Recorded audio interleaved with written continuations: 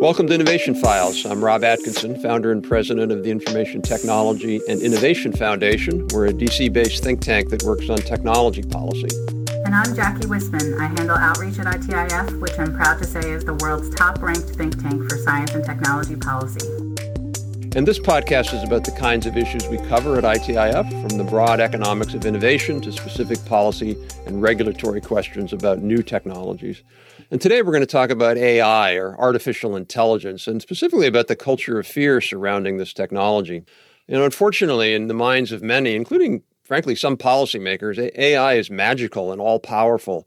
It's poised to do all sorts of transformative things, including matching or even surpassing human capabilities, eliminating most jobs, and if you believe in Elon Musk, actually imprisoning humanity in gorilla-like enclaves in the mountains. So we're here to talk about why all of that's nonsense. And we're going to talk to veteran AI researcher, statistician, and AI investor Steve Schwartz. He is the author of the upcoming book, Evil Robots, Killer Computers, and Other Myths, The Truth About AI and the Future of Humanity, which is out in February. Welcome, Steve. Well, thank you. Thanks for inviting me. Can you start off, maybe small, by explaining how AI works in simple terms? You have a lot of experience with this. Sure. So there are two major types of AI, machine learning and natural language processing. Machine learning is really an evolved form of what we used to call statistics, but it's responsible for most of the major AI inventions like facial recognition and machine translation. Natural language processing enables us to talk to our smartphones and in some cases makes use of that machine learning technology. So let me spend a minute and just talk about machine learning itself. Most machine learning starts with a table of data in which one column contains the correct label. So, for example, in a facial recognition application, each row in the table will contain the individual dots of a facial image that are known as pixels, plus the name of the person in the image. And there'll be millions of rows of images in the table. And the job of the machine learning system is to learn a function that relates the pixels in each row to the correct name. And once that function is trained, that function can be used to correctly name images that weren't in the database. And that's how facial recognition works. And that's how pretty much most of the AI systems work. But it's important to note that that function that can put names to faces can't do anything else. It can't distinguish dogs from cats. It can't translate languages. And more importantly, there's absolutely no reason to characterize that function as human-like thinking or human-like intelligence. So, Steve, one of the things I really enjoyed about your book, and I really encourage all the listeners to pick up a copy as soon as it comes out, is, first of all, it was really a good primer. Me being not a computer scientist, but knowing somewhat about this, it's a very nice primer. You go through sort of how it actually works in the various applications, and then how it's used in things like driving and other areas. But I thought one of your key points in the book is what you just said. It's not human intelligence. We released a report a few years ago called "It's Going to Kill Us and Other Myths About AI." And you have these pundits like Ray Kurzweil talking about the singularity. In other words, all of a sudden these computers are smarter than humans, and the rise of what they call AGI, or artificial general intelligence, artificial superintelligence, when the Terminator comes and kills us all. And, this is good for peddling TED Talks, but, ultimately it's computer science nonsense. But it's sort of become what people think about it. And you do a really good job of explaining what AI is and what it isn't. And could you say a little bit more about that? AI is producing amazing things that are having big impacts on society, from facial recognition to translating languages in foreign countries. We can talk to our smartphones to some extent. But as I mentioned before, each one of those things is a single function that can only do one thing and really is nothing like human level intelligence that can do a lot of things. Every AI researcher agrees that the current forms of machine learning are a dead end, not when it comes to producing more and more, great inventions, but they're a dead end when it comes to producing human-like intelligence that Elon Musk or Stephen Hawking or Ray Kurzweil are worried about. AI will never produce machines with that that level of intelligence. That said, there are many AI researchers out there, brilliant researchers who have brand new ideas for how to build intelligence machines like that. And I have a little bit of a historical perspective on this. I've got enough gray hair to be able to make this comment. But I moved to Connecticut in the late 1970s to join one of the major artificial intelligence laboratories at Yale University. Back then, we really thought our ideas would result in intelligent machines. So did researchers at dozens of universities around the world who had their own ideas, but none of them panned out. It is a really hard problem. And there's no reason to believe that today's ideas are any more likely to work than the ones we had in the 1980s. Today's technology, today's AI capabilities are impressive engineering feats, but there's no reason to take them as the slightest bit of evidence that the new ideas have a chance or are any more likely to succeed than the old ones. So we don't need to worry about the Terminator exterminating humankind, and we don't need to worry about robots that can read books and take courses and learn all our jobs. It goes back to the original AI conference. She's back in the 50s. Dartmouth, yeah. Yeah, the Dartmouth one. And even back then they were saying that a number of the folks there said it's really only about a year or two from now and we'll get this. And that's, it's a little bit like nuclear fusion where everybody says another 10 years, another 20 years. It just has never happened. One of the things that I think is the problem here is first of all, I think the problem is also that it's the terminology. Calling it AI, it makes it sound like it has human intelligence as opposed to machine capabilities. I was struck. I think it was last week over the holidays. I think you might have seen the Boston Robotics dancing robots. Anyway, they're really great robots, and they now can dance. And a lot of people on Twitter were like, "Holy geez, they're close now." The Terminators, if they can dance, they can kill us. Yeah. Just because they have a couple more joints. They have a couple more arm joints than other robots. Yeah, and it's amazing to me because 5 years ago, if you saw videos of the Boston Robotics robots, I think that was Boston Robotics. Yeah, you'd see robots. They try to walk down a path and open a door, and they'd take a step and fall over and hit their head on the door. And now they can dance, and that's really amazing. I mean, that's just great applications of technology. They've just found better ways of learning functions that enable them to dance, and it's impressive technology, but there is really no intelligence there. Yeah, there's nobody home, as they would say. Nobody home, right? Yeah, no ghost in the original name of my book was going to be "There's No Ghost in the Machine," but the editors rejected that because you wouldn't be able to find it on Amazon.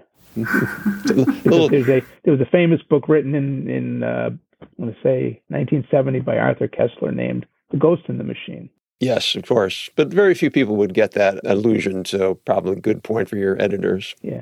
But people really have a hard time with this concept, and I think the more education that occurs is maybe not for the best. And I say that because we hear a lot of talk about the need for AI transparency, kind of based on the notion that unless we know how the AI engine actually works or the algorithm actually works, then we shouldn't trust it. I think that is a policymaker's stance too. But in fact, studies show that the more people know how AI works, the less they trust it. And you talk about this and the fact that some predictive algorithms must remain secret, and you give the example of the IRS in your book. Can you say more about that? Sure. There's a lot of visibility around the need for transparency, and the European Union has led the way in regulation towards transparency. The U.S. and other companies are following fast. And I don't think it'll be very long before there are some pretty strict regulations in place that, we're going to start worrying about whether they're doing as much harm as good. There was an interesting study that looked at discrimination. The researchers had people evaluating ads for jobs, and they looked at the difference between the evaluators looking at resumes with people's names who were clearly African-American names versus white names. And they found there was a big bias against the African-American names for what were basically the same resumes. So there's really no question that people are often biased. some are prejudiced, some may have unconscious biases, and AI systems are a possible solution to those human biases. And if we throw out all AI systems because they can be based on biased data and make biased decisions, then we leave ourselves back in the situation of relying on people not to be biased, and we know that that's a problem. So it's a very difficult issue, and I think that's where we're headed. And I think that's a bit unfortunate. Yeah, I mean, people oftentimes in these debates, people compare a technology to perfection rather than compare it to what is prior to it. And in many cases, how decisions are made they're made by people with unconscious or sometimes even conscious biases. And the advantage of an AI system, especially as you point out in your book, if you work hard on the data set to make sure the data set is representative of reality, you can really have systems that are less biased than maybe what a person might do. Exactly. And I would prefer to see the regulation focused on requirements around unbiased data sets, because I think that's where we'd really find the sweet spot. Yeah. Our framework on this was rather than mandate algorithmic. In some cases, as you point out, some countries or policy advocates have advocated that you actually have to turn over your source code, which obviously has big problems around IP. Also, it's sort of, what does it tell you? It doesn't really tell you anything because of how the way the deep learning works. But our view is these systems need to be accountable. If they say they're going to do X, they should do X, and that's really what we should be focused on. Absolutely. Yeah, absolutely. Yeah, I think accountability is a great regulatory framework for a lot of the AI issues. You know, one of my big soapboxes is self-driving cars. I think there's a movement. There's so much enthusiasm about self-driving cars that I think governments are actually starting to consider removing liability from the automakers. There's a recent article about the UK starting to think about that, and it's really very, very scary, because in my view, if you have a car that's driving itself, if I can sit in the car and read a book and that car gets in an accident, I should be able to blame the manufacturer. And if I can't blame the manufacturer, what's to prevent the manufacturer from putting these cars out before they're really safe? I know what you're saying, but on the other hand, again, it goes back to this question of what are we comparing to? Because, you know, I wrote a report on. Actually, it's funny. I used to be at the Congressional Office of Technology Assessment, and 25 years ago, we did a report on self-driving cars that Congress asked us to do, and we said minimum 25 years from now. And everybody at the time, no, very quickly, and no, long, long way away. But clearly, when we get to, I don't even know that we'll ever get to what's called level 5, where you just fall asleep in the back seat and in a snowstorm. But we could get to level 4, where the car itself helps avoid accidents. And anyway, if we get to that level, we will save a lot of lives. And I guess, in our view, you'd want a regulatory posture that would enable and promote that, with this assumption that there will be some accidents. And I guess the question would be, is the accident caused because of a faulty algorithm or car, or is it just simply because you can't avoid all accidents? Yeah, in my view, there's a fundamental technology weakness of self-driving cars. Let me explain. Most of us have encountered unexpected phenomena while driving. You know, a flood makes the road difficult or impossible to navigate. A section of new asphalt has no lines. You notice or suspect black ice. Drivers are fishtailing, trying to get up an icy hill. You know, we all have stories about unique, let's call them edge cases. And we don't learn how to handle these unexpected situations in driving school. Instead, we use our common sense. We use our common sense to anticipate. If we hear an ice cream truck in the neighborhood, we know to look out for children running towards the truck. The problem with self-driving vehicles is nobody knows how to build common sense into computers. So what happens when a self-driving vehicle encounters a situation it hasn't been programmed for? It's either going to crash or stop and cause a traffic jam. Now, a few years ago in Moscow, they had a self-driving car competition, and a car conked out at a stoplight, and all the cars just stopped and waited. You know, a human driver would say, oh yeah, that car must be conked out, and go around them. but it caused a 3-hour traffic jam. So these edge cases are really problematic for self-driving cars. We can have self-driving cars on a corporate campus where you've got a self-driving shuttle that goes from point A to point B. You can identify all the edge cases and program them in, either using machine learning or conventional programming. Maybe in a small area of a city, you might be able to do it with taxis or delivery vehicles. But how are you going to do it with a consumer vehicle that can encounter so many different edge cases? If every driver in the world has had a unique experience, and let's say there are, I forget how many drivers in the world there are, 2 or 3 billion, or maybe it was 6 billion. I forget the number. If there are 6 billion different edge cases, how are these self-driving car companies they'll have to identify every one of those 6 billion edge cases and individually program them in or create machine learning for them. That's going to be very difficult. And if they can't do that, the result is going to be crashes and traffic jams. So I don't think the answer is that it's necessarily going to be better than what we have now. I think it could be a lot worse. I ride my bike. Well, when I used to go to work pre-COVID, I worked downtown, lived in the suburbs of D.C., and I would ride my bike to work. I've been doing it for 25 years. And, knock on wood, I was doing pretty well until last summer or 2 summers ago when I was riding almost in front of the White House on Pennsylvania Avenue. And a cab driver wasn't looking and turned a U-turn and hit me. I had a concussion. And luckily I was, I survived with no damage, long-term damage.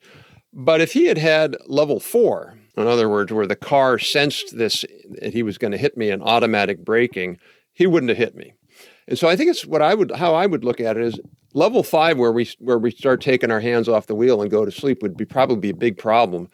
But getting to that other point where you sort of have automatic reactions of the car to assist and complement the driver would probably be a good thing. Yeah, and that's actually a level 2 capability. Level 3 is where you can you can watch a movie or read a book, although it's only in limited areas.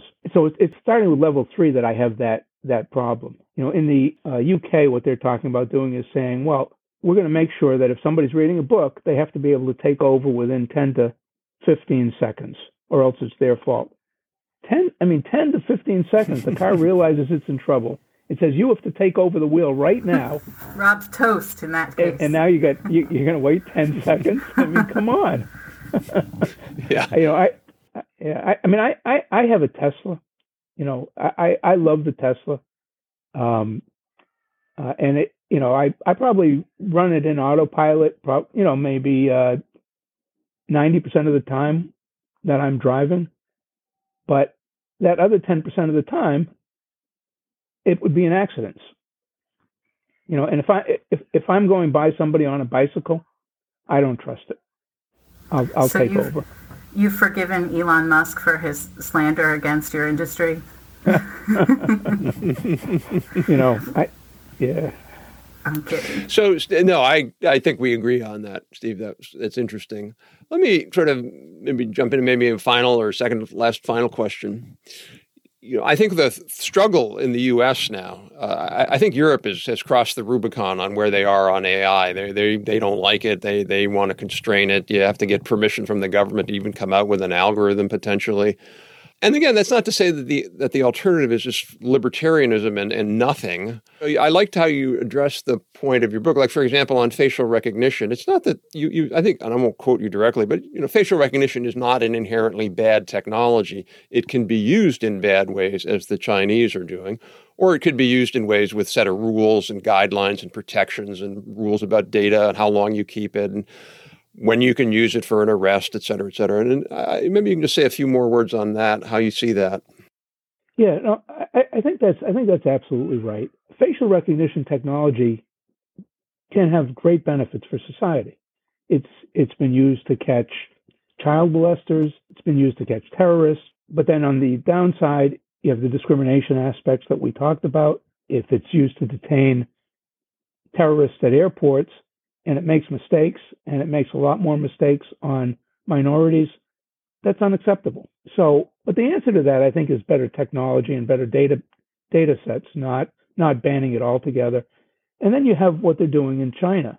So the Chinese government is putting together a Big Brother 1984 society by linking up virtually all the cameras, the security cameras in the country, and using AI to monitor people. So dissidents, they know everything that a dissident does.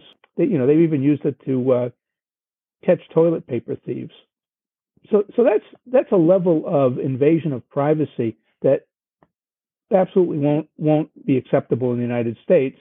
And I'm pretty sure we'll see some regulation against that level of privacy. We're already seeing a moratorium on the use of facial recognition in law enforcement and government. Most of the major players won't sell their technology to law enforcement. We're seeing lots and lots of regulation from the FTC to, I have a list somewhere of, there's probably at least a dozen governmental agencies that have put out regulations about facial recognition. So I think what we're seeing in this country is that the government is responding to people's concerns in a fairly effective way. They may go overboard in some cases, but I suspect we'll land where we need to land, where we'll be able to use the technology, but the people who use it will be responsible for the correct usage, as you mentioned, Rob. And I think the government will hopefully enact some rules and regulations that will prevent itself from doing what China is doing. Yeah, I mean, I'm maybe a little more optimistic than you are. If we want to be like China, we don't need technology to do it. We're not China, and whether we have technology or not, they have guns. They might kill people. We don't. I guess to me, we've always sort of had the framework of don't ban the technology, put a set of rules around it, and where there could be abuses, put the rules there. But one of the challenges, I think, is how the media covers this. Like, for example, NIST has this facial recognition challenge every year, and they did it the last time they did it, and they had, 100 facial FR systems that they evaluated, and it turns out that like the top 10 were basically had zero bias on gender or race, zero. In some cases, they were a little more accurate, actually, for minorities. But 90% of them, let's say, they had bias. And so the story from the media was facial recognition systems biased.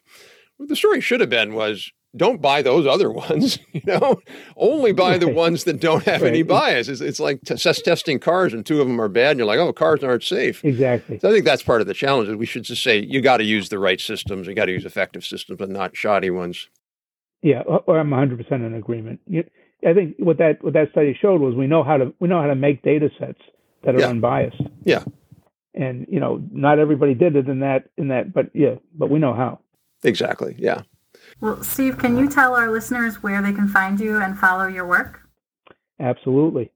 So I maintain a website that has a lot of information on AI, including a 15-chapter, 400-page AI 101 book online.